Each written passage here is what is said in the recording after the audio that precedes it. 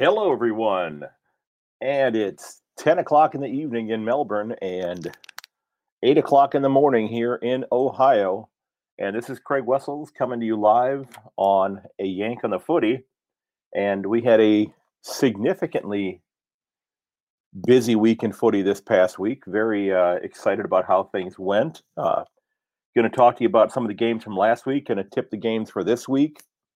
Have a couple things in the news going on right now. I don't know if there's some envy or jealousy or some genuine concern going on with some of the things that the Swans are doing.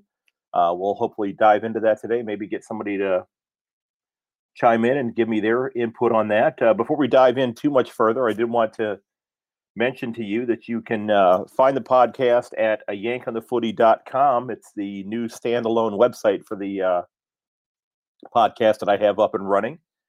And I've had that going now for about a month. I've begun to see some good interaction on the website. Hopefully people are checking it out. A lot of stuff there. I've got a blog post that I'm able to update, several times a week, giving you my thoughts on what's going on.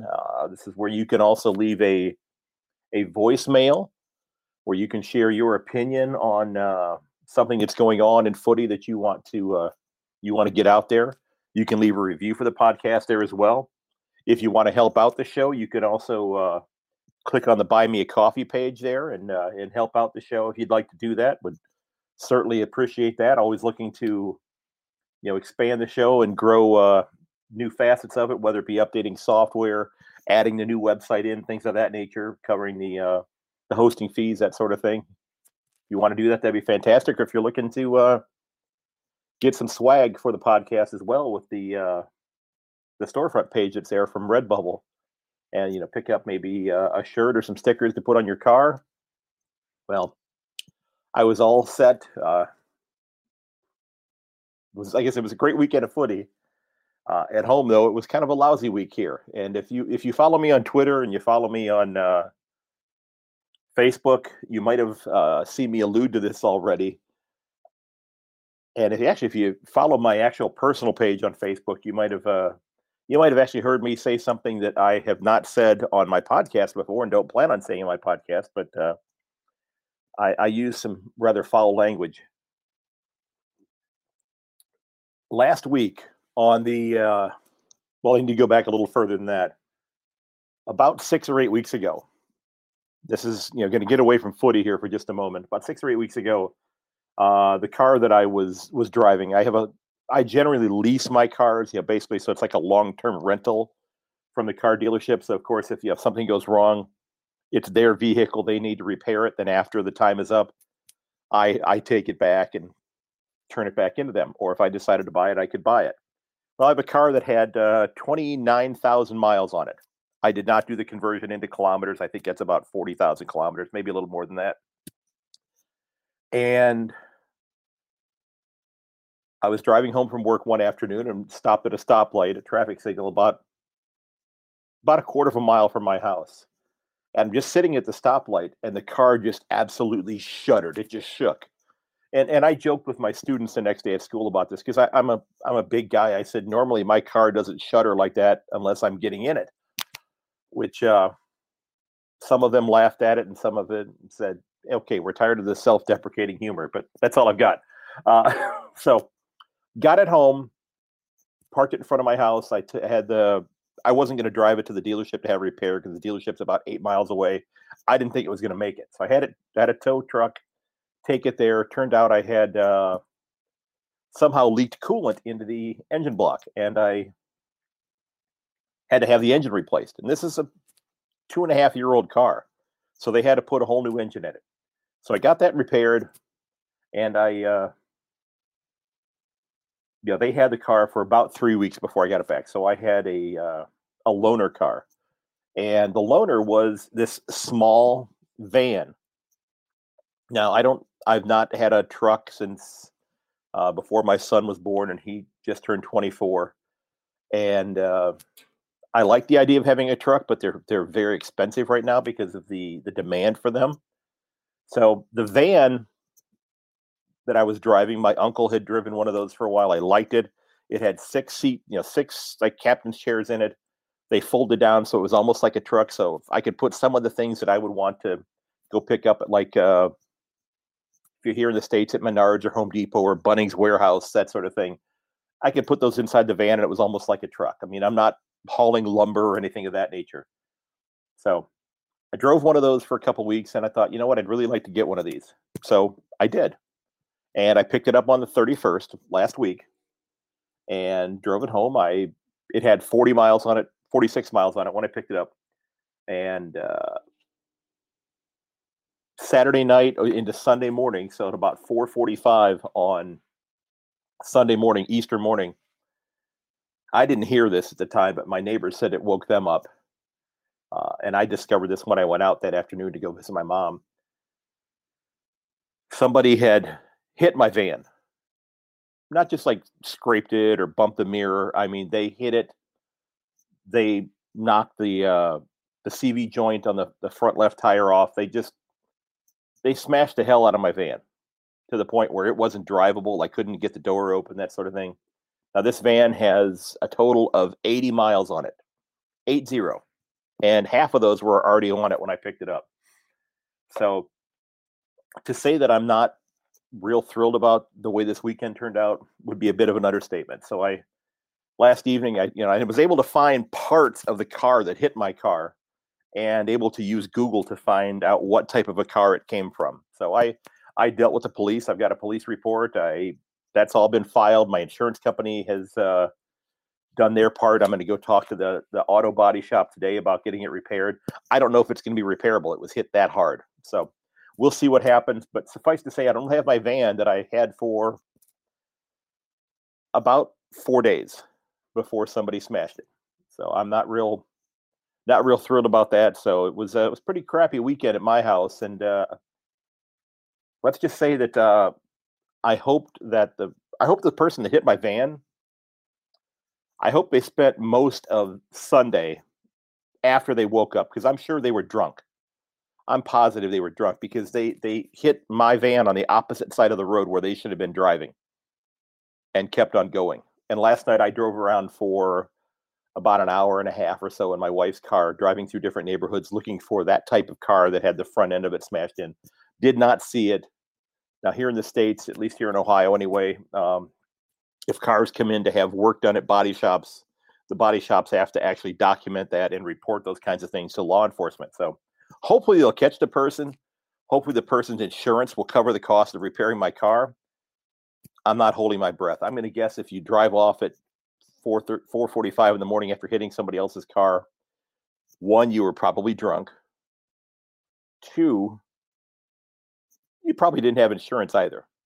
And I guess before I wrap up the car thing, one of the reasons I know that is one of the parts I found from their car was a little reflector that had fallen off because it had been taped onto their car, because it still had the clear plastic tape around it that was holding it in place. So yeah, so that was the weekend with my car. Just real thrilled about that. So I'm without a car right now. I'm on spring break, so I don't have to work this week. My mom's going to take me over to the auto shop today and hopefully see if we can get it repaired. I go back to work on Monday. So that's one of the reasons why I decided to do the live episode in the evening Melbourne time this week. Now, this is something that when I'm working, I'm not going to be able to do, because this would be my the start of my school day about 4 minutes ago. So my kids would probably not sit patiently while I was doing this live, although I'm sure they would love to contribute. So enough about the car. And we had a really good weekend of footy, some big upsets, of course. And we had a couple clubs who are maybe beginning to convince us that they're for real. Okay. You look at the ladder right now, and you look at who's in top of the ladder and who's in the top 8 right now. I don't know if a lot of us had those clubs in those places. Man, did we realistically have the D's at 3-0 right now? I don't know. I think I had them close to playing finals. I don't think I had them in the top. Hello, Jackson. Hello, Harper. How you doing, gentlemen? Glad to have you on board. But you've got Adelaide in the top 8 right now. The Cats squeaked their way back in. You know, what is going on with the Sydney Swans? I mean, they are impressive. And Sydney has made news this week because they're and I don't know if this is professional jealousy with regards to the Swans Academy, which we're gonna talk about a little bit here, or is it quite frankly some of the other clubs just whinging? Look at that! I picked up a new term there. Is it the Melbourne-based clubs or the Victoria-based clubs that are just whinging about the fact that this academy is working out for them? And if you haven't been following this, and I've been reading up a little bit on it, back in 2011, Sydney started up this academy, and they have these centers around the state where they're helping to train players in footy. And again, New South Wales, Queensland are predominantly, or have been, from what I can gather, especially Queensland, have been rugby-centric states. And the Swans have been there for a while after they left South Melbourne, but they're trying to gain a foothold there, and they made a decision to invest some money in this academy program. Now, an article that I read, and I'll link to it in the show notes for the episode as well, when I publish this, talks about how the Swans have spent $10 million in this academy over the last decade, and they're beginning to reap the benefits of it now. And I think I can safely say that, well, I know I did not tip Sydney to be in the top 8. I thought they would be better than they were last year. They played hard, but they were a club that was really struggling with their talls because they had so many injuries. And I think they've gone ahead and passed the baton as far as that goes to Gold Coast, which we'll get to here in just a minute. But Gold Coast is going to be dealing with the same type of things this year, I think, because they're going to really struggle. Their ruck situation is a wreck right now, so that's too bad. But the academy, according to what I had read, that they've had about 2,400 kids that have gone through this academy over the last decade, and a dozen of them have gone on to play for the Swans. Now, they according to the reports, they said 74% of these kids have played multiple other games, so they're playing cricket or basketball, or maybe they're I'm not sure, soccer possibly. They're not likely playing gridiron football. They're maybe they're playing baseball, but that's such a small footprint in Australia. So it's likely cricket, basketball. Maybe they're swimmers who are involved in different activities. Maybe they're golfers, that they're playing those games through their formative years. But 74% of the kids have been playing multiple sports. So it hasn't been just a footy-centric type situation. And I did see where, according to the article, that Errol Golden had basically said that he wouldn't be playing in the AFL had it not been for the academy, because it sounds like he's somebody who would have been sticking with basketball from what I had read. So it's paying off for them, and it may be benefiting them tremendously here, to the point where maybe other clubs look at beginning to do something like this, maybe especially clubs who are not in Victoria. And again, I don't know exactly what is going on in Perth and in Adelaide or that type of thing. And I know that there are a lot of other clubs that have their fingers, or their tentacles, if you will, reaching into all different parts of the country to find talented players to participate in the game. But I wonder if it's jealousy, or I wonder if it's just complaining to try to get the comp to regulate what they're doing. I mean, are they outthinking the other 17 clubs at this point in time? I don't know. So it just is it's just kind of an interesting situation there, and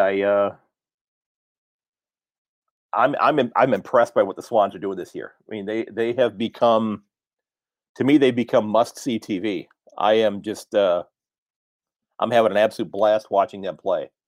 So, we'll see how things go with them going forward here. But as of right now, they've got a bunch of young kids who are playing above their heads, maybe a little bit, but they're playing well and they're beating good competition, as we've seen. They've knocked off two top four teams already this year. They knocked off the defending premiers. They didn't just knock them off. They kicked their butts all over the ground, quite frankly. And I don't think that Richmond wants anything to do with them going forward. And quite frankly, as a Cat supporter, knowing that the Cats are going to be playing them here in just a couple of weeks, watching what Richmond did against them, that scares the heck out of me. Because the Swans, it's like a track team out there. It's like a long distance running club out there, and they have so much endurance, and their aerobic levels are high, and I think they're exposing some of the older clubs, if you will, the Richmonds, and they may very well expose the Cats. Although, hopefully by then the Cats are going to be back close to full strength, because we'll get to that. They're playing without Patty Dangerfield, of course, who I guess maybe I don't understand how suspensions work in the AFL, and maybe because it's Patty Dangerfield, they've been highlighting him. But seeing him play in a practice match down at the VFL level the week after he had been suspended, and then seeing him celebrating his birthday at the MCG while the Cats were playing, is the suspension simply, okay, you can't play in the game, but you can show up and do everything else? Because I wonder if that's I guess, is that punitive enough? And again, I'm not trying to punish Patty Dangerfield exclusively here, but the fact that he was on camera, kind of makes me wonder, is he really being punished there? Because he's hanging out with his wife, he's taking photos with folks, and I just wonder. I wonder if it's punitive enough, and I wonder if it's something that other people have been able to do as well.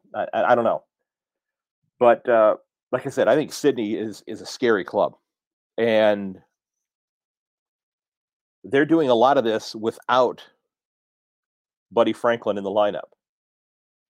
And the reference that I made last week, watching them play Richmond this past weekend, to me it was like I don't know if it's a Greek or a Roman figure, the Hydra, that the creature that has like the 7 or 8 dragon heads that are all moving independently of one another. To me, that's what the Swans offense kind of looks like right now, because they're able to score from all angles. You go back and you look at the scoring of their game the other day. They had 1, 2, 3, 4, 5, 6, 7, 8. They had 8 goal scorers in that game. Yeah, and you had 1, 2, 3, 4, 5, 6. 6 of those 8 were multiple goal scorers. And it's just, if you're getting your offense from all sorts of different angles, defensively, you don't know where to focus. And when they're running past you, because you're an older player, and these guys are teenagers who are just can run for days. Is this a whole new way of thinking? Is this a new way of going about doing it? And this gets back to talking about the Cats a little bit here. Yes, they've been banged up. They're missing. They haven't seen Mitch Duncan. They haven't seen Sam Anagola this year. Patty Dangerfield has been gone. Gary Rowan's been gone. Radagalia's been gone. Jeremy Cameron's been gone. Do they flip a switch and get themselves, right at the proper time? Maybe they squeak into the top 8 and make a run at the end. They play their best footy at the end of the season. I guess that's the time you want to be playing it. of course, you got to get into 8 to do that. So we'll see what happens with them. But they've squeaked by barely in the first couple wins this year. You could argue that they should have lost the Brisbane game. Again, I'll repeat, I didn't see anything. I didn't see a thing. But it's it's fun to watch these young players coming along and begin to make a name for themselves and to try to just to become the new faces of the game. And it's great to see some of the older players come back out and resurface, if you will. And go ahead, raise your hand if you thought that after round 3 that Tex Walker was going to be the leading goal scorer in the comp. Go ahead, raise your hand. I can see all of you, and none of you raise your hands. What does he have, 16 or 17 so far this year? Yeah, he's on pace to kick over 100, and it hasn't happened in several years. And the Crows have rebounded. They're playing some pretty decent footy right now, and they've got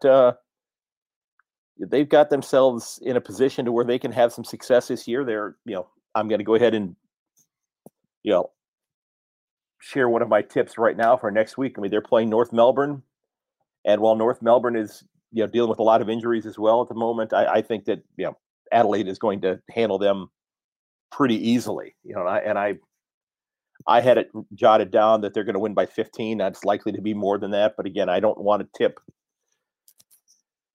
beyond. I don't want to tip numbers that anger people, quite frankly. Okay, because we've seen games that have been 50, 60-point differences. I'm not going to do that because I don't want to alienate anybody that might tune into the podcast and go, oh, well, yeah, this guy said my club doesn't have a chance of winning a game ever. I'm not going to listen anymore. Well, yeah, North's probably not going to win, but I'm going to say it's going to be closer than what it looks like there.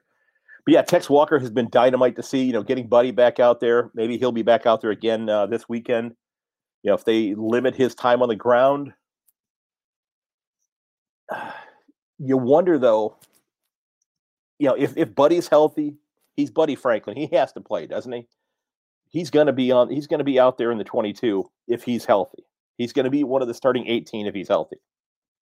You can't not put him out there. I mean, I just think that would be, from a PR move, I think that would be really tough because you're trying to get this gentleman to 1,000 goals, maybe be the last 1,000-goal kicker in the AFL as the game begins to change and we begin to see more and more scoring from more and more different positions there. But it's going to be interesting to watch this year because I don't think it's unfolding like a lot of people thought. I thought Adelaide would be improved. I didn't think they would be this much better. I'm thrilled to see it because I think if nothing else, we want to see good competition. We want to see great games.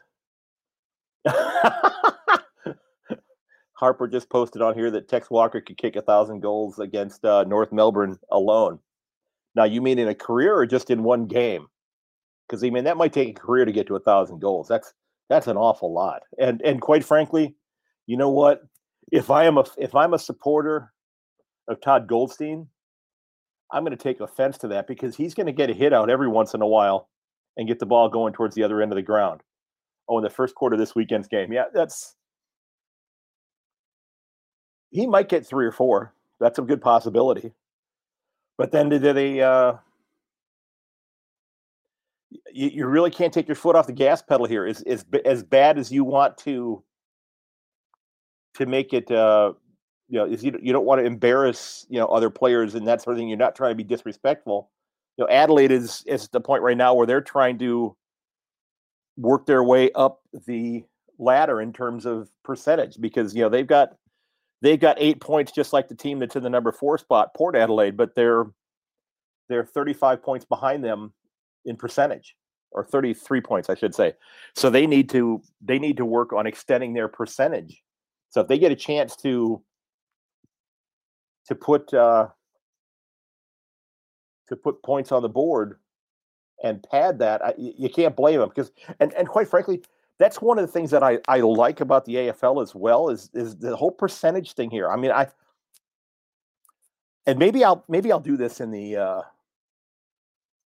time I have off this week. I think it would be great to look at the like the NFL, for example, in terms of scoring, in terms of where teams would be if we got rid of the AFC and the NFC in football. Then we have the 4 divisions where, for example, the Cleveland Browns, the club I support, they have the Cincinnati Bengals and the Pittsburgh Steelers and the Baltimore Ravens. Oh, did I mention today that I hate the Baltimore Ravens? There, I just did. Yeah, so those are the other 3 teams that are in their division. So they play them twice a year. Nothing wrong with that. But I think that would be really interesting if the NFL were to consider doing something like the latter. Again, they have a lot more teams that play in the playoffs or in the finals. You've got you had 14 teams this past year, I think. It would be interesting to see how that would look, and maybe I'll do that, and I'll do a little special episode on that and kind of reveal how that would look, because I think that would be kind of interesting. But yeah, I think that I think Tex Walker's going to have a monster game, and yeah, it's just it's good to see, and I'm still trying to figure out who some of the other youngsters are for the Crows at this point in time. There's a lot of young players there. Yeah, you guys go ahead and hop on there, pop your emails on there, and I'll go ahead and add you in. We'll get you on there here in just a second. So, yeah, we've got a lot of. Let's see. Let's get Jackson on here now. We'll go ahead and connect him. Bingo. There we go. Jackson, you are on here, sir. And how you doing? Hello. How are you? I'm great. I am great. I'm going to get Harper on here right now. And I just pressed the call-in button. I didn't think it'd be that loud. It was just buzzing from my phone. Oh, cool. Well, see, I haven't seen it from that angle yet. So that's great that you can just hit the call-in button that way. So that's good to know that it'll work that way. Hello, Harper, sir. Hey, how are you? It's good, easy for doing the call-in thing, isn't it? It's very nice. Yeah, this is a nice feature, and I think I'm having fun doing the live episodes. If it gets screwed up a little, guess what? I don't have to go back and edit it. I could just let it slide and just say it started. Hey, it was live, and that's how it worked out. Of course. Yeah. So, Good weekend, gentlemen. Oh, well, I think we had kind of opposite fortunes going on at the weekend there. I am extremely happy with the Bombers on Saturday, but Jackson is probably not feeling too good. Yeah, I remember messaging Harper on, was it Saturday night, I think, after the game, and I was just like, I was dumbfounded how that scoreline got to that point in that game. And you were up and about. But yeah, Thursday was pretty interesting. Yeah. Thursday night, what a game, Craig. I'm not sure if you've spoken about it at the start. I missed the first 10 minutes or so, but what did you think of that? Now, which one? Remember, Thursday night for me is different for you guys. So, are we talking about the Brisbane game? Oh, that was fantastic. I mean, it was great to see the gentleman who, according to rumors, was supposed to get a free kick at the end of the Geelong game the week before. I don't know. I still didn't see anything. Looked completely legit to me that he got a chance to kick the game winner there at the end. So a little poetic justice. It was a great contest. Of course, I've decided after all of the interaction between the Lions and the Cats this past week that I decided that maybe the Lions are going to be the club that I don't like. Maybe they're going to be the team that I put on my little pedestal with my voodoo doll and poke pins in it and that sort of thing. I mean, fair enough. I think during Harper and I's lifetime, they've not been too great, so we can't really hate them that much. And I say that, and I'm not really hating on anybody. I mean, of course not. Are you guys familiar with the word smarmy? It just looks like really like somebody who's really cocky. Yeah, just like I know the word. I guess I never really picked up on it until the Cats game with Brisbane, but does Lachie Neale fit that category? I mean, he just, and maybe I'm reading him completely wrong, but he looks like the guy in the movies that are, where he's in the back, goading the other guy to get into a fight with somebody. And then he just kind of stands back like, yeah, see what I did there? I got him to do that, where he's not doing it himself. And maybe I'm just reading him wrong, but I don't know. But,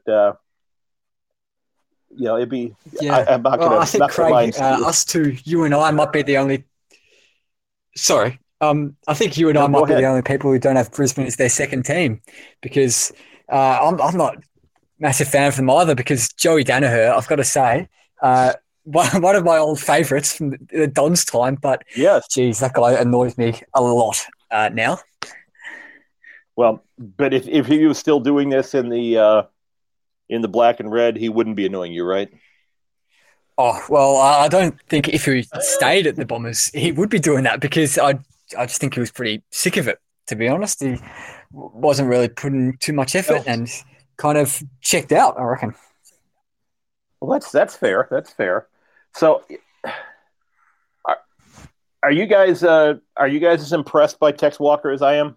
The year he's having? Oh, of course. It's just, and I think I'm still surprised that Adelaide have won a game, but I'm very excited for them. They do look like a bunch of, like, I don't know if you watched a lot of the Making Your Mark documentary, but to get an inside look at that team, like especially the Gold Coast as well in that documentary, you sort of have a soft spot for them. So I'm happy to see them up and about. Yeah, I have watched, I think, the first 5 episodes. Because I think it's 7 episodes long, if I'm not mistaken. Yeah, I think it's 7. Yeah, because I know how the 7th one is going to end, so I'm a little reluctant to get to the 7th one, because there's not going to, it's not going to be, it's not going to be like when you go back and you watch the movie Titanic the second time and you see Rose up in the front of the ship going, "Turn left." That was like an iceberg joke there. Sorry for that. It's early. It's early in the morning here, guys, and my car just got crunched again. So I'm. My goodness, yeah. Harper, I don't know if you happen to look at your Instagram page, but I saw a picture on your page from a while back, and I asked you if it was like a new album cover that you guys had just put out. Yes, I did see that. The picture of my sister and I from 2019, I think. Yeah, that's a very good observation, Craig. Got to give you credit for that. Well done. Yeah, I just look like you got a new acoustic guitar, and you decide let's go ahead and put out an album here. So yeah, exactly. So it's a lot of good things happen this weekend. Of course, the Swans are just I think impressing everybody, and they've got Essendon this week. So, and Essendon's coming off of a big win, so maybe this will be a little closer. But biggest win since 2014 for us, and I think we'll be feeling very good about ourselves. And I don't want to jinx it. I don't want to put the moz on it, but I think we could be pretty competitive with the Swans, I reckon. Oh, I think you, especially after having knocked off the Saints this past week, I think that could definitely be the case. I don't know if Sydney's just like kind of playing, if they're kind of just like in cruise control and they're just playing out of their minds, that they're not really, maybe they're not realizing how good they are right now, or how good they could be, and that maybe it just hasn't caught up to them. With the season, just being game after game after game, did they get a chance and say, we've knocked off 2 of the top 4 teams from last year? Yeah, well, it's very interesting. And Jackson, I'm not sure if you saw that Craig actually tipped the Swans. So just a little bit of a round of applause for Craig, please. That was a brilliant tip. I did. I did see, because Craig and I were 1 and 2 before this weekend on the Where Do We Begin tipping comp. Ah, yes. And I ended up getting only 3 this weekend, so I've dropped down. I don't know where I am. I'm about to check. I haven't looked at 7th. I haven't looked to see how I did. I You've know I dropped got to that one right. seventh, have you? Oh, Yeah, no. I was second, and now I'm seventh. Oh, Wow. jeez. So, well, I tipped the Pies, unfortunately, and so I was quite probably not as distraught as Collingwood fans, but I wasn't too happy when that goal after the siren sailed right over the goal umpire's hat. Yeah. I do have to admit, I didn't watch a lot of the game. I was at at work drinks because of Good Friday. Obviously, we had a day off, so we all went out for a few cordials. But I did catch on my phone from time to time, and I did see the ending. If you told me before the game that we were going to be within 10 points of Brisbane, I would have taken it because they are a top 4 side from last year. So I would have taken it because they are a good side. But just the way it happened, it's heartbreaking, isn't it? Yeah, like there's nothing worse than that. A 1 point loss after the siren. Like North Melbourne probably feeling a bit more embarrassed, but Collingwood fans, that would just destroy you. That heartache for the whole weekend and the 4-day weekend. No time to go to work and focus on other things. You just can't stop thinking about it. Yeah, it's got to be crushing to see that happen. To see the and there's nothing you can do about it at that point. That it's. Although I did see somebody trying to do a cartwheel, if I'm not mistaken. Yeah, Jeremy Howe. Yeah, yeah. Which I mean, we're still sort of a young-ish side now. We're bringing some of the youth into the team, so hopefully it isn't a bit of a learning experience for next time we're in that sort of situation. Well, that's because you traded away all your veterans. Yeah, I mean, look, I'm. Again, I think I told you when we had our interview earlier in the year or late last year. Sorry, I looking at it in the first 3 rounds, like the Doggies have been doing well, but I just don't think Treloar fits their midfield. Their midfield is so stacked. Well, he kicked 3 goals on the weekend. Yeah, but he performed on the weekend against the Roos, albeit. He definitely performed, but they scored 10 goals in the last quarter, and he scored 3 of them then. Yeah, well, they were sort of junk time goals in the whole scheme of things, but yeah, it is a controversial call. But I think he's playing on the wing and he's not a winger, so I think the Bulldogs midfield is so stacked. I think he's just an odd one out. He hasn't got the possessions that he was getting at Collingwood because he was in the middle. But I'm so happy for him to be happy. Yeah, that's true. Fair enough. Just a quick little observation. One more thing from me on that Collingwood-Brisbane game. Jackson, I'm not sure if you saw the last goal live, but seriously, maybe it's because you're a bit of a younger, more experienced team compared to recent years, but that defending in the last 30 seconds or so was just some of the most kind of abysmal defending to hold a lead that I have seen in a long, long time. You could see the Brisbane goal coming 30 seconds before it happened. It's like Collingwood was just letting players everywhere, not manning up at all, letting run straight through the middle. For a defense that we like to call elite, that was just not good enough. Yeah. Jeez, I would be extremely angry if that happened with Essendon. Well, other than when they had a blowout this week, they've had a couple games where they've struggled this year. So that hasn't been a significant issue. Well, although round 1 they lost to Hawthorn by only 1, so you did see that happen. But that was not after the siren kick, if I'm not mistaken, against Hawthorn though. Yeah, and it wasn't it wasn't a similar bit of play. Oh yeah, I must say that Hawthorn loss was quite disheartening after being 40 points up and being quite cocky. Cocky in the first half. Lose when 40 up or lose... we were 30 up at some point in that game. So it's but I feel that Hawthorn comeback was amazing. I haven't had a chance to talk to you about that, Harper, but that was amazing watching it live. Please don't. I was at that game with a good friend of mine in the second quarter. I'm not sure if you'll tolerate swearing on this show, Craig, but I was after we went 40 points up. Oh, you go. I marked it as explicit, so you say whatever you want there. Well, I was getting around my friend, like shaking him, saying, "We're 40 points up against the fucking Hawks. Let's go!" And then just an hour later, they'd kicked what 8 goals in a row or something, and got up by a point. Yeah. Well, see, this is where I think that it's my background coming to the game as late as I did, but then having been a fan of the Cleveland Browns, who have for the last 20 years have done nothing but just crush the hopes and dreams of their fans. I don't go into pretty much any game with high expectations. I go in thinking, yeah, we're going to struggle, and then if we don't, I'm pleasantly surprised. So if I go in thinking it's going to, the glass is half empty to me at all times, and then when I realize it's half full, I'm happy. I'd like to ask Jackson a little question. He obviously Collingwood fan. He's seen the premiership in 2010.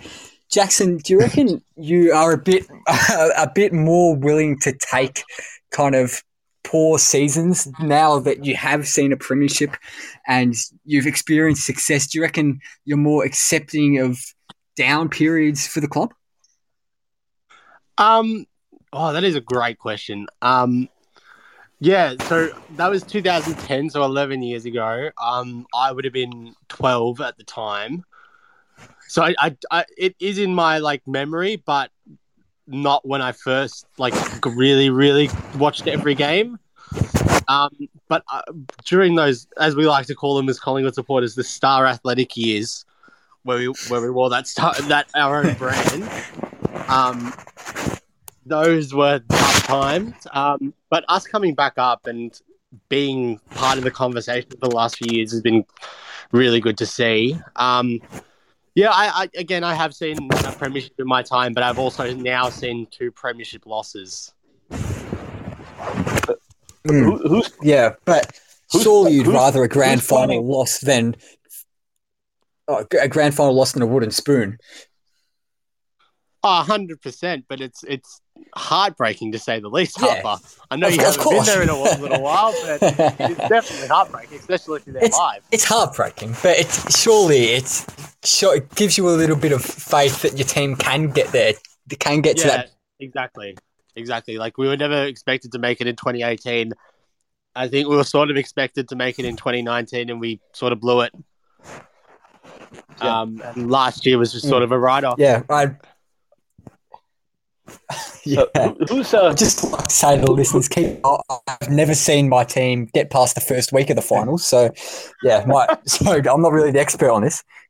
So who's moving furniture around right now?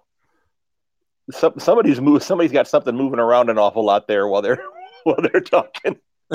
I don't know. I hope it's not me. I'm just sitting on a chair. Oh, okay. It's definitely not me.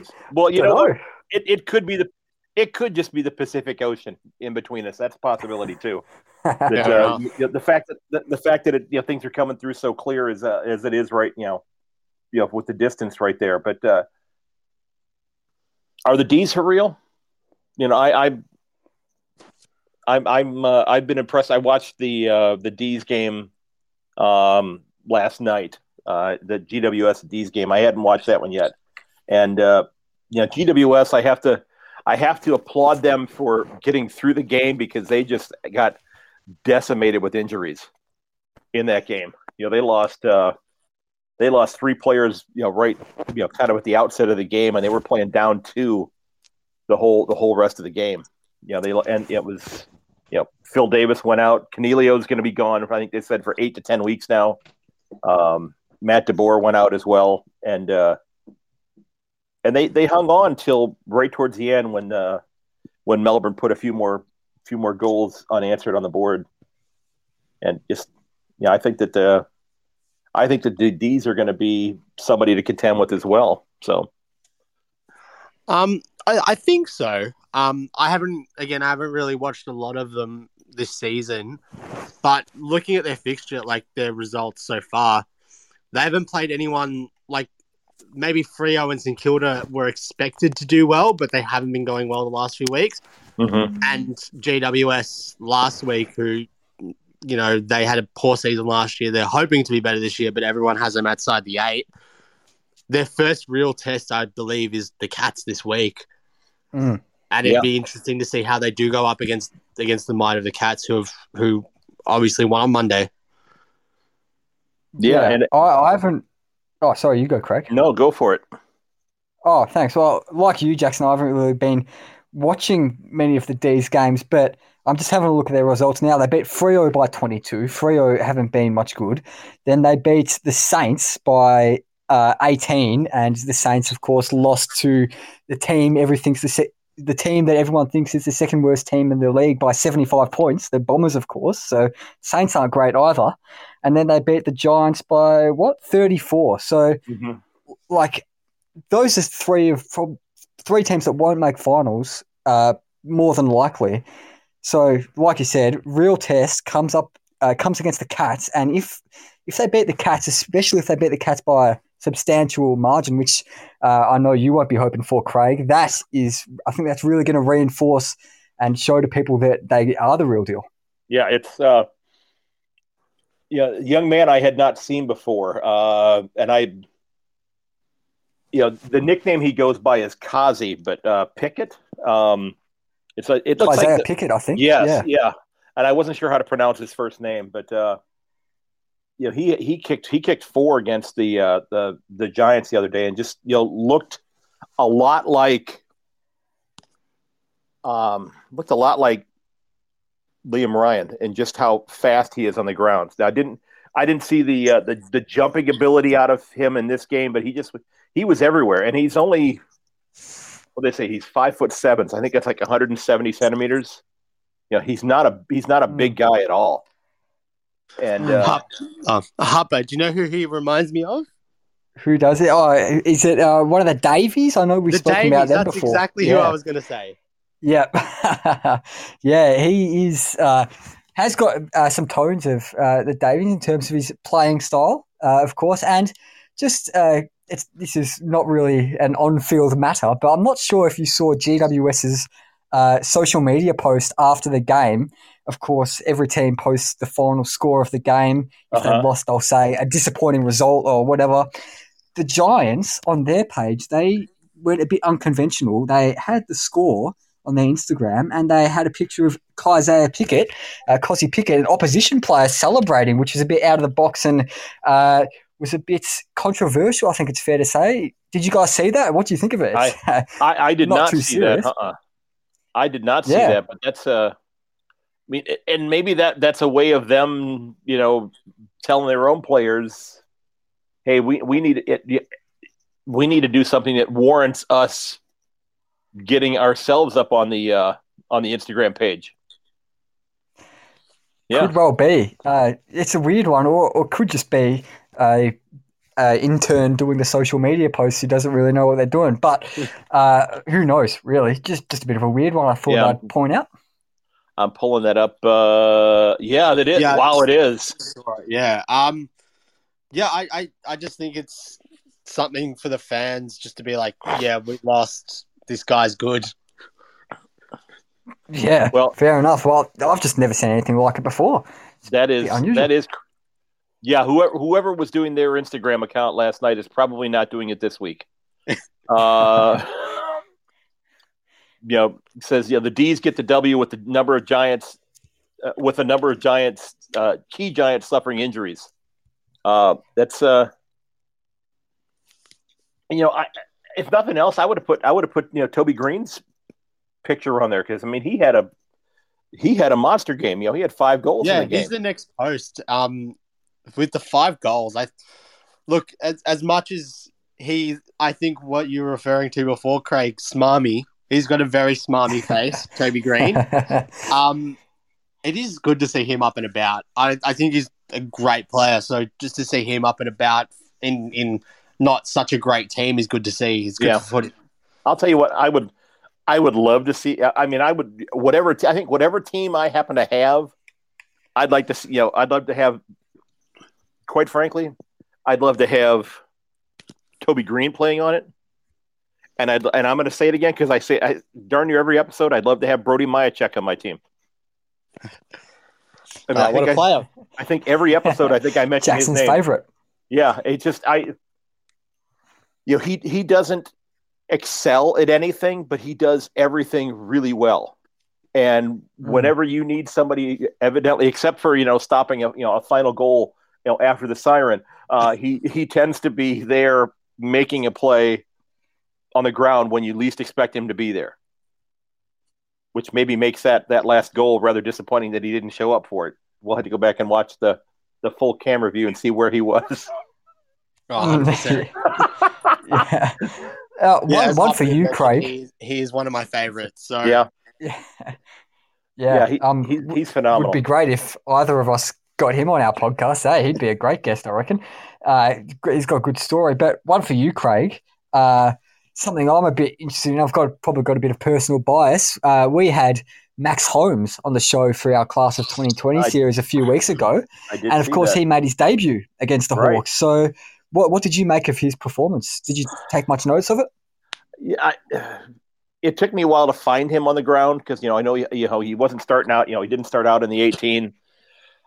He didn't do anything that made me question the decision to play him, and quite frankly, I think that anything the Cats can do to get some more speed out there, is a good thing because they've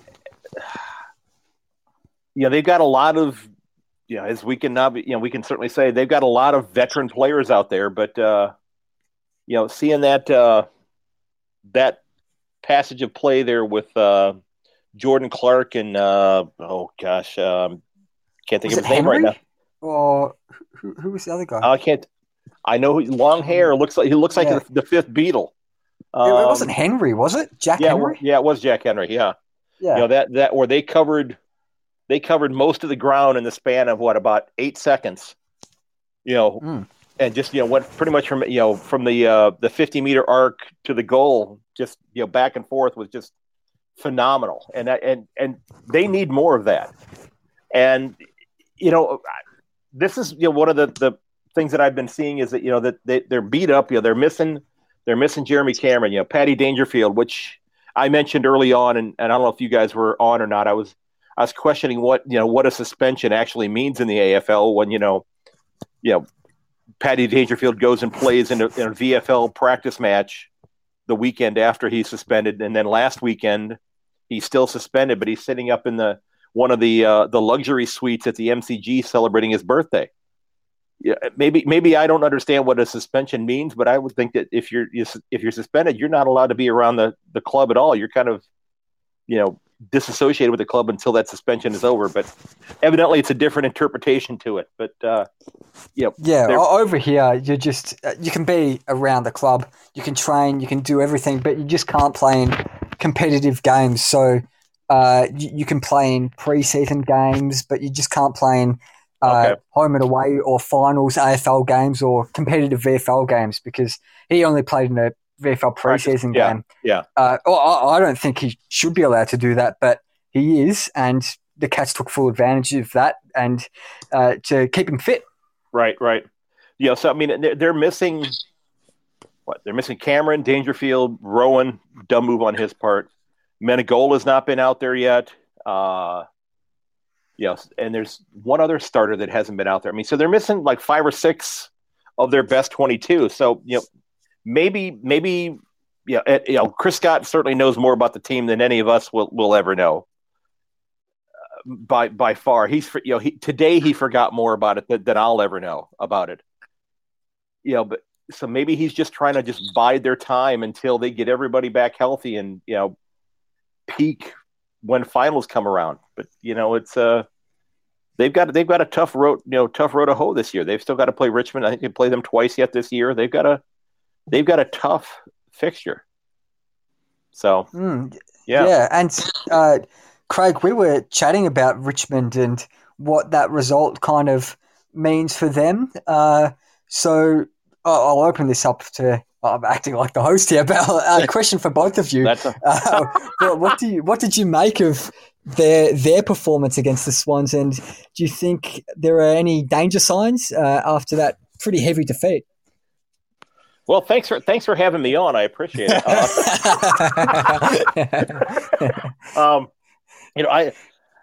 I think that to me, they kind of got exposed as being a little on the slow side as well.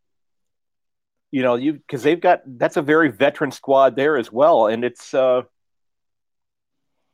if you can get a bunch, and it's in many ways it's kind of like the NFL has gone. It's in some ways how the NBA has gone, where you've gone away from the traditional 7 foot tall, 260-pound center that's just down playing at the rim and that sort of thing. Where you've got Kevin Durant, who's 7 feet tall, who's chucking up a half dozen 3-pointers every game, who's way away from the rim. It's just all about speed now, which is something I know nothing about.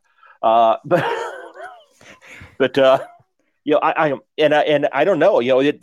The more slow, methodical stuff has worked out well for a lot of clubs, but maybe we're starting to see a transition here.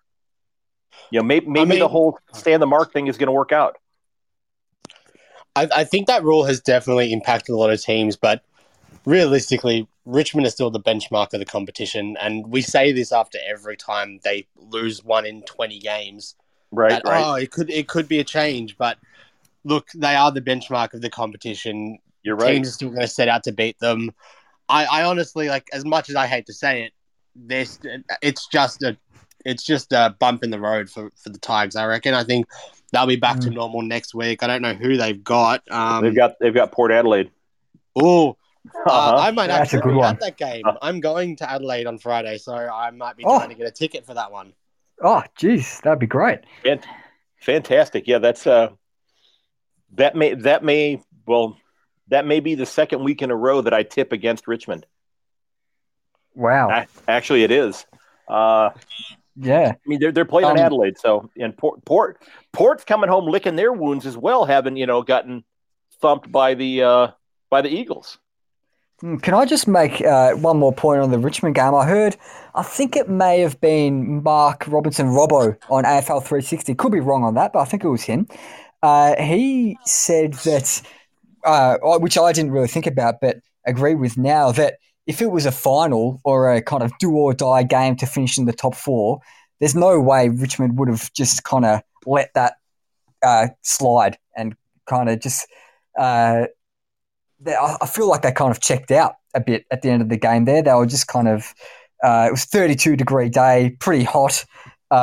So probably wanted to save their energy for the next week against Port Adelaide instead of chasing what was probably a lost cause. Yeah, exactly.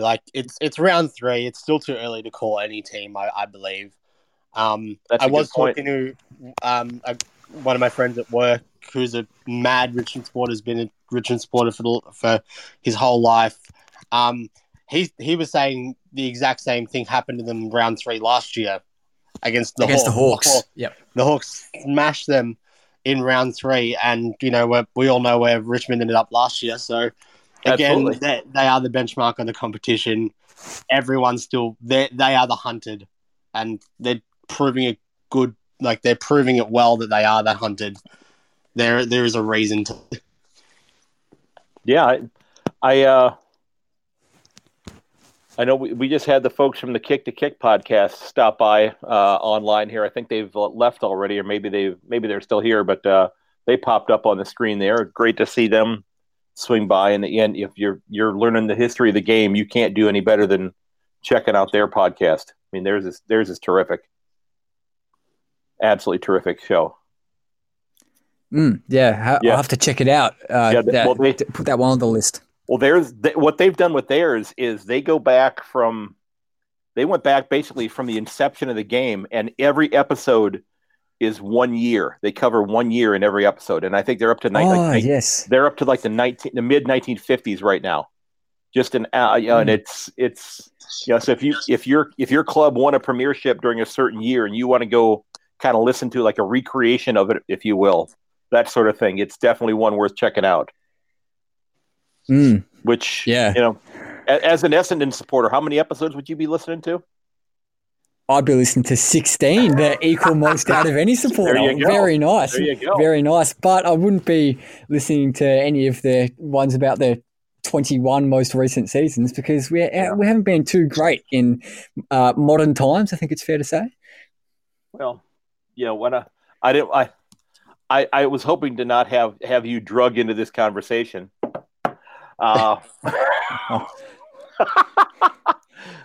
Sorry, that was just bad on my part there. Yeah, I don't want to. Craig, can't be doing that to me, mate. Bad memories. I just don't want to listen to the 43 episodes of Collingwood losing grand finals. So, but wait a minute. Not that long ago, though, you said that I think you said you'd rather lose a grand final than not play in it, right? No, I said we'd rather lose a grand final than win the wooden spoon.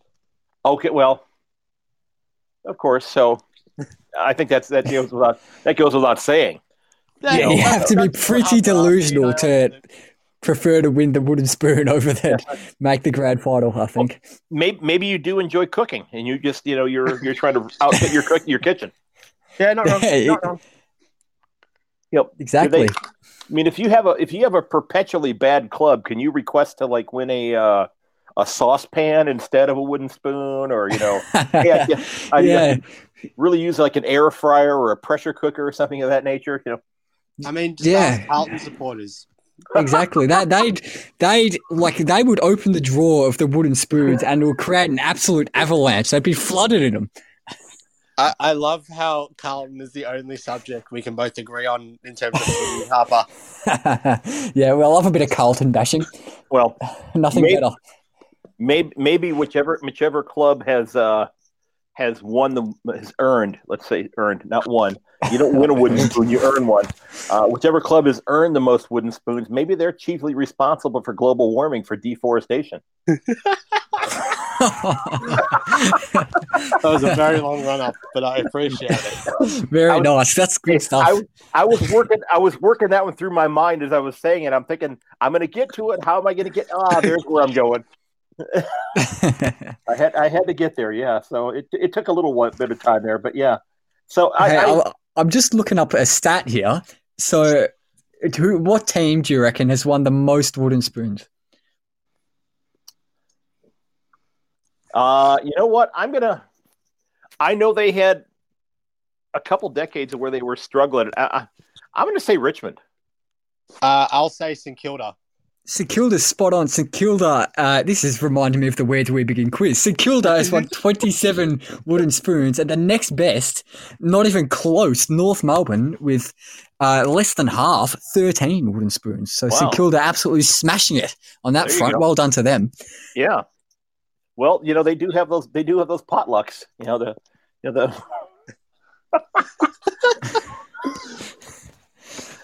Maybe you guys don't have potluck meals and that sort of thing at churches and that sort of thing. I don't know. It's early in the morning, guys. It's not late at night for me. It's only 9 a.m. here, so I'm just. This has kind of been interesting going this route here. I think once summer rolls around, I'm going to definitely do the live shows in the mornings because I think it's and maybe in the evening as well because I've got a few listeners here that like to tune in. But yeah, I think I'm going to jump into my my tips for this week and wrap this thing up because I have to go talk to a man about getting a car repaired here pretty soon. Oh, so, fair enough. Yeah. Would you like us to head off then? Or you know what? Why don't we do that? Because that way you guys can't laugh at me if you don't like my tips. Well, fair enough. I'll tell you what. Here, I'll tell you what. You can stay on here. I'm going to do two of them beforehand. Then, okay. And then one of you is going to be happy. One of you is not going to be happy. I'll make sure to bag you when you tip Sydney by 60 points or whatever. Well, keep in mind, I don't do that on any. The biggest margin I have this week on my tips is 15 points. 15 points, yeah. I think we did speak about that last week, actually, and you spoke about it earlier in the pod. You don't like to put people off. Fair enough. I don't want to alienate anybody. Just really quickly, I don't know if you mentioned at the start of the podcast, but how about the AFLW prelims? Oh, yeah, I did not mention that yet. Yes. That was great. I was at the Collingwood game. What a game! Yeah, it's because they came back and kicked 2 or 3 goals just in the last couple minutes of the game to win it. Yeah, exactly. It was just Chloe Malloy. Yeah, what a gun! I mean, it just got announced tonight, but the All-Australian team for the AFLW, I think Collingwood had 5 players in it. Oh, yeah, I had that pulled up on my screen here. Our mate Bree Davey in there, I'm sure, Jackson. Yeah, Bree. Who else do we have? We had Bree, Chloe, Britt Benici, who's my favourite player. Is it Ruby Schleicher? Ruby Slasher and Stacey Livingston. Oh, great stuff from the Pies there. Yeah. I hate to say that, but I've got a bit of affinity towards the Pies just because of Bree Davey and the Bombers not having a team. Well, that's true, and this is going to come out sounding wrong, but I hope that the Bombers don't have a team for a couple of years. And I know that sounds wrong. I say that only because that's going to allow the talent pool to become more heavily stocked. That when Hawthorn and Port Adelaide and Essendon and Sydney come into the comp with their clubs, there's a lot more ready to play talent available. As opposed 100%. to last year when you saw a pretty significant dip in terms of things like scoring and such, when you had a number of players that are certainly talented enough to play there, but maybe weren't quite ready to play at the highest level yet. Well, you might want to get ready to click the remove guest button here, Craig, but you could even think about bringing in Essendon in place of one of the poorer, bit of a tin pot club such as the Geelong Cats even might be a bit more competitive. Well, let me and sure we can go that route. That's fine, but would the players, if the club was in Essendon rather than Geelong, would the group of players change that much? I think so. I think from that first season Geelong had, it was mainly their VFLW team, which is mainly made up of Geelong Falcons girls. So I think that's the whole Geelong team is basically a few pickups from other AFLW teams, but it was mainly the Geelong area, which is good to see. Yeah. And you can't really kick our team. That's probably a bit rash from me, but purely for selfish reasons, I would really, really like Essendon to have a team because I just can't get into it as much as I would if Essendon did have a team. Yeah, that's super fair. That's a very fair point. I do think what Craig is saying is 100% correct, though. Like the talent pool needs to be widened. But that is happening with grassroots footy for girls coming in all the time. So it's really great to see. Yeah, I think in the next 5 to 6 years, maybe 5 to 10 years, you're gonna see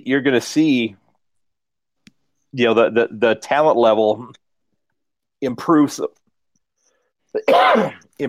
much that the competition for playing spots is going to be significantly greater, and you're going to have players who are maybe more focused on footy, and maybe you end up with women's footy academies cropping up. Yeah, 100%. I was talking to a friend of mine about the women's game, and it was a male friend of mine, and he was asking me why AFLW was struggling a little bit, and all I could say is that so this is season 5 or 6 of the AFLW. Mm-hmm.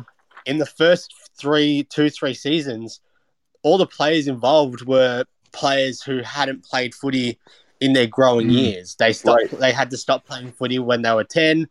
They've moved on to other sports. Bree Davey is a fine example. She moved into soccer, played for the Matildas, and then went back to footy after that.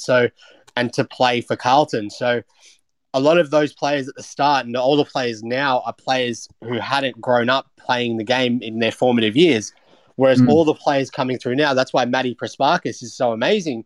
Exactly. She's been playing since she was 10 or however old she was. She's been playing through her whole life. And that's why a player in her second season, or was it even her first season, can win the best player in the league, because all these players coming through are even better than the last crop of players because they've had this time to play all the way from their juniors. It's amazing to see. Yeah, it's I'm just scrolling through the list there, and I just Harper, I just want to let you know that Essendon had as many players on the women's team of the year as Geelong did this year. So take that. Oh, I like that. That's a good start from you, Craig. Our defenders, they were certainly under the pump all year because we just could not get the ball forward hardly at all. But hey, we did not finish we did not win the wooden spoon. Who did take that honor, that prestigious honor? Gold Coast did. Gold Coast did because Geelong they didn't win their game, did they? Geelong went up there the last game of the year and beat them. Exactly. Yeah. But Harper, don't worry. I know Essendon are trying. They have a VFLW team. Yes, we do. Apparently, pretty successful and apparently raring to go if they ever get the AFLW call up. And the club is pushing really hard to try to get that license. So, like I said before, fingers crossed, just for me and my fellow Essendon fans, that we do successfully get one of those licenses, probably maybe within the next 3 or 4 years, you'd hope.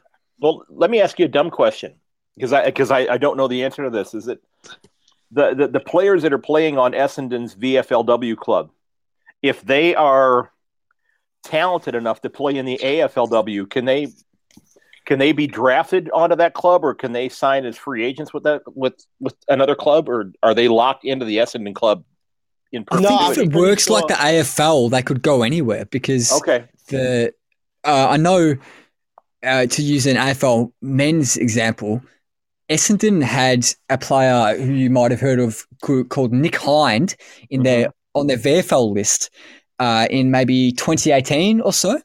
And then St Kilda drafted him the next year onto their AFL list. So we didn't get any preference over that. We didn't get any choice over that. He just went to St Kilda, and now he happens to be back at us. But like AFL clubs don't get first choice over players that are on their VFL list, for the men's at least. I presume it's the same for the women's. Yeah, the women's, I'm pretty sure they can nominate for the draft and get picked up by any of the teams in the AFLW, yeah. But I think some players, so say if a VFLW Essendon player was to go to an interstate team, she can still play for the VFL Essendon side after the season's done, because a lot of the interstate players come and play VFLW here. Like I know they did in 2019, not so much 2020 because it didn't happen, but a lot of the interstate players, or maybe the Melbourne-based players who play in interstate teams in the AFLW, they come and play back in the VFL. Okay. Am I correct in saying that the AFLW players, when they nominate for the draft, they can choose their state of choice that they want to go to? Yeah, I'm pretty sure they can, yeah. Okay, I know that was a thing at the start, but just wasn't sure if it's still that rule's still in existence.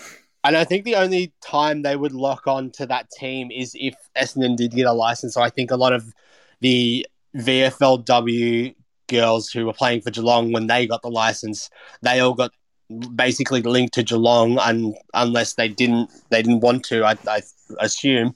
Same thing with St Kilda. I think they were all playing for the Southern Saints, and then a lot of them went to St Kilda.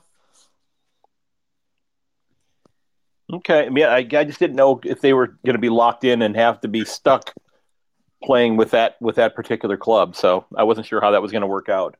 So, yeah. Well, if our AFL women's club is going to be anything like our AFL club, I'd say not too many players would want to be stuck with the Essendon Bombers. That's true. Well, yeah.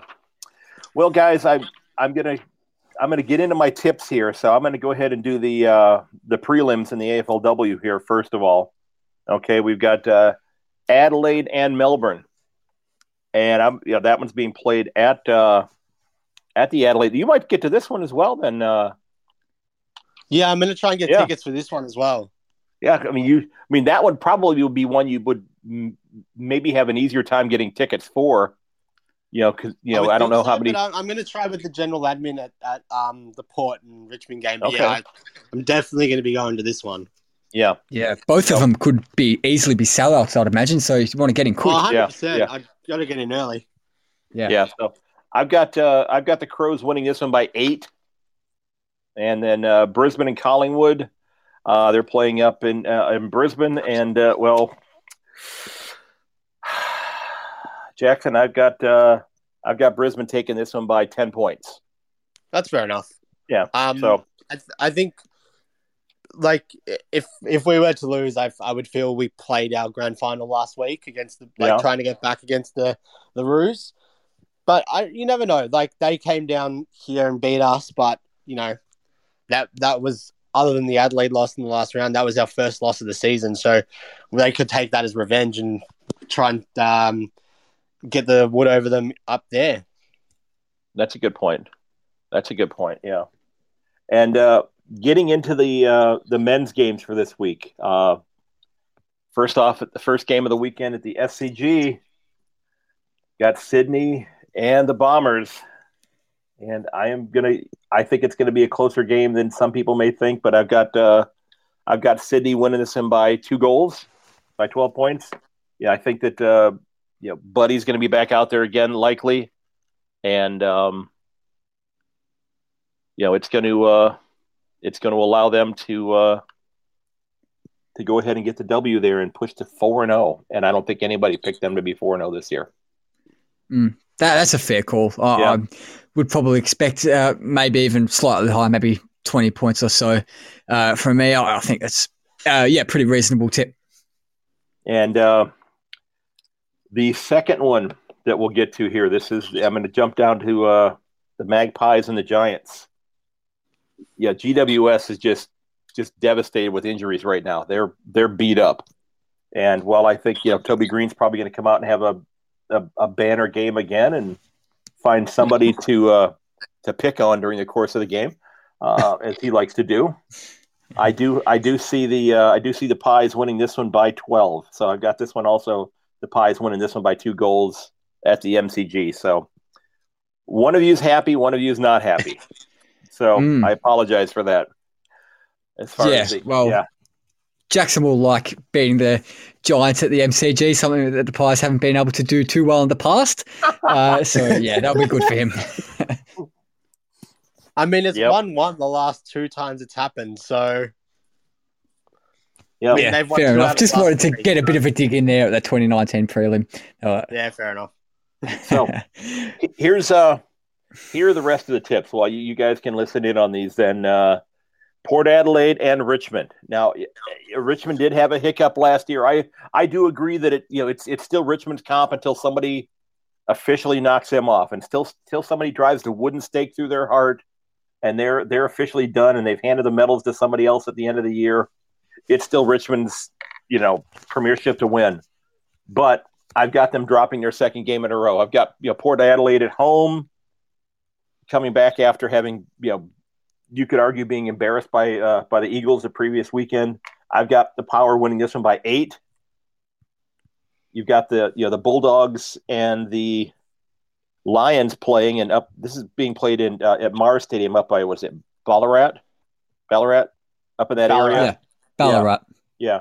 So I'm going to go with the Bulldogs on this one, and I've got them winning this one by 10. I think the Bulldogs are going to, I picked them to play in the grand final this year.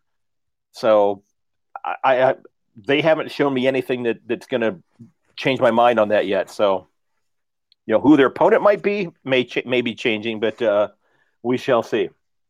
And then we got the Saints and the Eagles. The Eagles have to come east this week, and I know they don't like to travel, but they're going to travel. And the Saints are licking their wounds after last weekend's beatdown that they took, right? So yeah. So I've got the Eagles winning this one by 2 touchdowns. I got them taking it by 14. So, and then the Suns and the Blues. I think this is going to be a really close game. To me right now, the Suns are. This sounds strange to even say it. To me, the Suns are a little bit right now. They're becoming Sydney of last year, because if you remember, Sydney was just devastated. I mean, if you were over 6 feet tall last year, it seems like with Sydney, you were hurt last year. And their ruck situation right now at Gold Coast is upside down. They lost Jared Witz. He tore his ACL a couple of nights ago. He's done for the year. The Smith, the ruck that used to be with the Cats, he's not healthy yet. So, and the guy who came in was in the ruck afterwards. I can't think of his name right now. Where's number 29? He looked like he banged up his knee as well. No, Markov. It wasn't Markov. I would recognize the mustache. Yeah, but no, it was a different gentleman that came in, and it looked like he banged up his knee as well. He was really uncomfortable out there towards the end of the game. So, I still have them winning this one because it's a home game. I've got them beating the Blues by 6 points. I think it's going to be really close. I just think that the Suns playing at home, it might work out to their advantage. So, yeah. Then we got the Crows and the Kangaroos this week, and this is one that one of you said that Buddy could kick 100 goals in the first quarter of this game. That wasn't me that said that. So Gru's supporters, if you're listening, don't direct your wrath towards me on this one, okay? But I've got the Crows winning this one by 15. They're traveling to Marvel to play this one, so it's away from the Adelaide Oval, but they're playing pretty darn good footy right now, so I think that's going to work out well for them. And the Hawks are heading out to Perth to play the Dockers. Now, I tipped the Dockers to play finals this year. I'm beginning to think maybe that might have been a mistake. When I spoke to Narrowly Meadows the other day, I asked her about that, being a Dockers supporter, and she said, I didn't have them playing finals.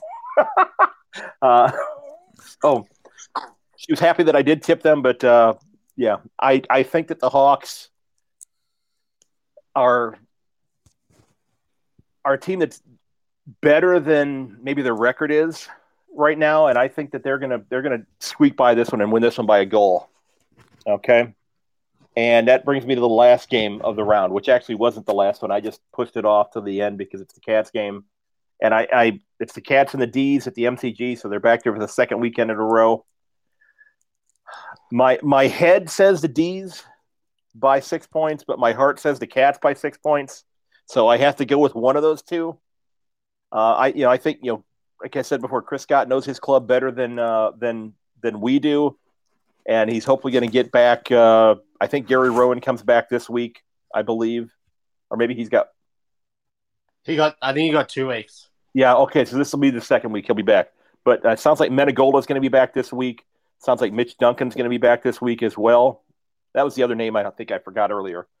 So, I just think that Cam Guthrie had a phenomenal game this week. So I'm going to go ahead and go with my heart rather than my head, and the Cats winning this one by 6. So, and I have to enter these tips officially into the contest. So I can.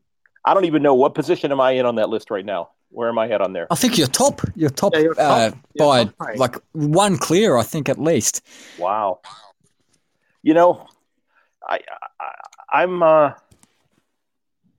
I'm actually surprised by that. I mean, that was that Sydney call then, and there was one other one this weekend that a lot of people didn't make as well. I think I tipped one other game differently that maybe a lot of people would have as well. I don't remember which one it was though. I don't know. I can have a look if you want. I'm on the app now. You tipped Port, which was that was wrong, but yeah. They didn't win, did they? No. I don't remember whichever other one I missed. Oh, you tipped the Lions. That was a bit of a 50-50 one as well. Yeah, and they got Well, I felt that up, of course. I felt that I owed them that one after after nothing happened the previous weekend. Craig, can I ask you a quick question before you do another tip, or have you got to go? It's your show, so you ask away. I've been thinking. So you've got an amazing success rate with these tips. You're very, very good at it. I was thinking, do you reckon there could be an element of not being as influenced by the kind of Australian football media obviously you living outside this bubble, so you're a bit more willing to tip some underdogs that you think will win, and that's resulting in success for you? Maybe. I never thought about that, but the thing is that I would like to be influenced more by them. I mean, that's I'm hoping someday to get a like a subscription to the Melbourne paper so I can read the sports page every day, that type of thing. I don't even have a subscription to my local paper anymore because it's really gone downhill, and I think it'll probably be shut down in the next couple of years, and that's sad because it's been around for almost 200 years. The Melbourne paper isn't that much better either. That's the only good part, footy. Yeah. That's part of the reason why I was wanting to do that. But I do see articles from that pop up that I can access from a paper called The Age. Yeah, the Age. I think that's personally my newspaper of choice.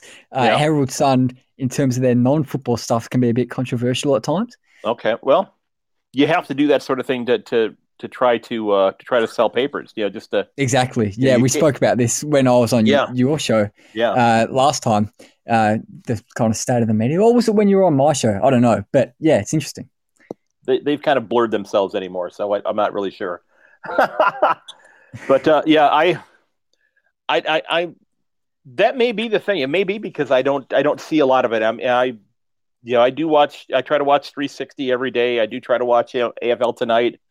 I actually just watched my first episode of the Front Bar the other day. Because I found that on YouTube, and it's a few days late getting posted on there. But I thought that was actually pretty funny. I mean, I enjoyed that. I mean, maybe I was the only person that watched it, and it's why it's not on anymore. But there was that game show that Fox Footy hit on for a couple of years. What was it called? The Beep Test. Oh, the Beep Test. Yes, I was very excited about that, but it wasn't too good. I don't think. I enjoyed it because I was learning stuff from that. To me, that was more of a study session, and if I got one question right in an episode, I was like, all right, I'm starting to figure things out here. It was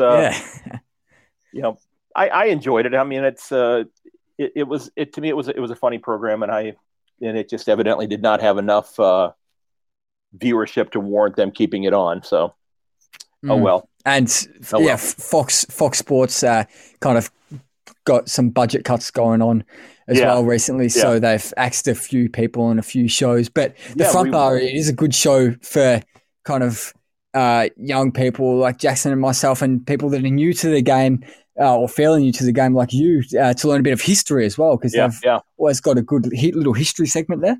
Yeah, they had Luke Beveridge on there this past week that I saw, and they went back and found some footage of him when he was just a young kid being interviewed by Gary Lyon, and talking about surfing and that sort of thing. So, yep. Yeah. Oh well, I'm going to go ahead and wrap this up, gentlemen, and get going on here because we're pushing into an hour and a half here, and hopefully people will want to listen through the whole thing. So, thanks for coming on, guys. And it's 11:30 there now. Yeah. Approaching it. Yeah. I've actually got to head off right now, so thank you for having us, Craig. Hey, no problem, guys. Yeah, no problem. Thanks so much, Craig. I really enjoyed that. I love the live shows. Keep it up, mate. Great work. Thanks a bunch, man. I appreciate it. We're going to be on another one soon. Okie doke. Fantastic. Cool. Cheers, mate. Okay. Yep. Cheers. Bye-bye. Okay. Thanks to Harper and Jackson for coming on. That was a lot of fun talking with them. Hopefully, Harper, I'm only busting your chops about the whole your show, my show thing. That was a lot of fun though, having you guys on, and to me, it just demonstrates that you guys are becoming, so much of a positive influence in the game and getting people to listen, and your show is getting better, that type of thing. And it's not that it's getting better, but it's a really quality show, and you guys, have some fantastic guests on there. So I'm thrilled to be associated with you guys, and I don't mind tipping your show to people and letting them know about it whenever I get the opportunity to do that. So, ladies and gents, I do want to go ahead and look at wrapping up this episode. Yeah, I did have one thing I wanted to finish up here with tonight. I want to again thank you guys for coming on. I want to thank you all of you for tuning in. Should be a great round of footy coming up here. Those of you in Australia, if you happen to see a 2011 to 2016 Chevy Cruze with some serious front end damage to the left side of the car, shoot me a picture and get me a shot of the number plate, because that may have been the people that hit my car on Sunday morning out in front of my house. So, yeah, I know they're not there, but I'm just trying to make light of it, because if not, I'm just going to want to cry about it, because it's just really frustrating. So, again, don't forget, you can reach me at yankonthefooty@gmail.com. You can reach out to the podcast at yankonthefooty.com. You can leave a review there. There's a spot to sign up on the mailing list. There is a spot where you can leave a voicemail message to share with the show if you want to do that as well. It's a great opportunity to do that sort of thing. I'd love to hear from you. Maybe you can find me also at yank_on Twitter. If you want to help out the show, that'd be great. You can find the Buy Me a Coffee page as well as the storefront page. And I have a couple that I've mentioned this before, and I just need to get them out there, because I think that these would be just some really edgy shirt ideas for the podcast, and I think that it could kind of be the cool shirt that we have, because I'm all about cool. I just think it's a really neat idea for a concept for a shirt that I have here. I just need actually two different ones that I need to get created and get out there, because I think that some people would really enjoy that logo on those shirts. So hopefully you'll check out the ones that are there. If you happen to get a sticker for the podcast and you've got it on your car or something of that nature, or you got it on your computer, send me a picture of it, because I'd love to go ahead and share that with everybody. So you show that you're representing the show and that sort of thing. It'd be fantastic if you do that. So, folks, thanks for tuning in. I appreciate it. On to round 4. On to the prelims in the AFLW. There should be a couple of great games there. I did see that, and this does concern me that the comp has still not figured out a way to allow the AFLW to kind of stand on its own. Because what it sounds like that the AFLW has their grand final has been scheduled to be played at the same time as a regular season game in the AFL, and I think that does a disservice to the women's game. And I'm hoping that if it may not happen this year, but I'm hoping that even if you can't have the grand final for the AFLW on a standalone day on a weekend, that maybe it can happen on a Monday evening, to where it becomes must-see TV for the entire country. That allows the entire country to celebrate the championship, the premiership, if you will, of women's footy. So hopefully that will be something that they look at, if they realize that, what, we kind of missed the boat with this. We missed an opportunity to let this grand final be something that is that the whole country can watch. Okay, so hopefully they'll go ahead and do that. But again, folks, thanks for tuning in. I'll talk to you next week. I've got 3 interviews that I'm still working on getting edited. I'm hoping to get the first one of those out this week. I had a great talk last week with Donald McDonald from the Ruse. Sunday morning, when I should have been noticing that my car had been smashed out in front of my house, a few hours after that happened, I had the great pleasure to talk with Nerly Meadows for about an hour. That was a terrific discussion, because as I told her, I said, and it wasn't trying to be a fanboy or anything like that, but I told her that simply she helped me learn about the game. When she was with Fox Footy during the time that I first started to fall in love with this game, watching her, on AFL Tonight and that type of thing really helped me to gain an understanding of this comp and to truly appreciate it. And I can't thank her enough for everything that she had done with that. And I did tell her that maybe it's about time I check out cricket as well. So we shall see if that is able to happen this year. I've looked at a couple of videos. I know a couple of you have shared some videos with me as well about that. But I'm looking forward to maybe getting involved with that as well here pretty soon. So, folks, this is Craig Wessels from A Yank on the Footy.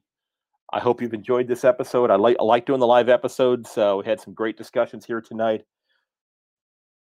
If you're listening to this after the fact and you want to tune in and get on to talk about your club, I'd love for you to do it. There's a connect button that allows you to go ahead and do that. It would be great, to get you to call in and, share your views. I love having, Jackson and Harper on. We've been talking, quite a bit on air, off air, messaging back and forth on other platforms, about the game, about all sorts of different things. So it's been a lot of fun talking to them. I'd love to talk to all of you as well too. So by all means, folks, consider tuning in and would love to hear from you. And again, Craig Wessels here from A Yank on the Footy. Until next time, and ladies and gentlemen, may your dribble kick never hit the post. I'll catch you later.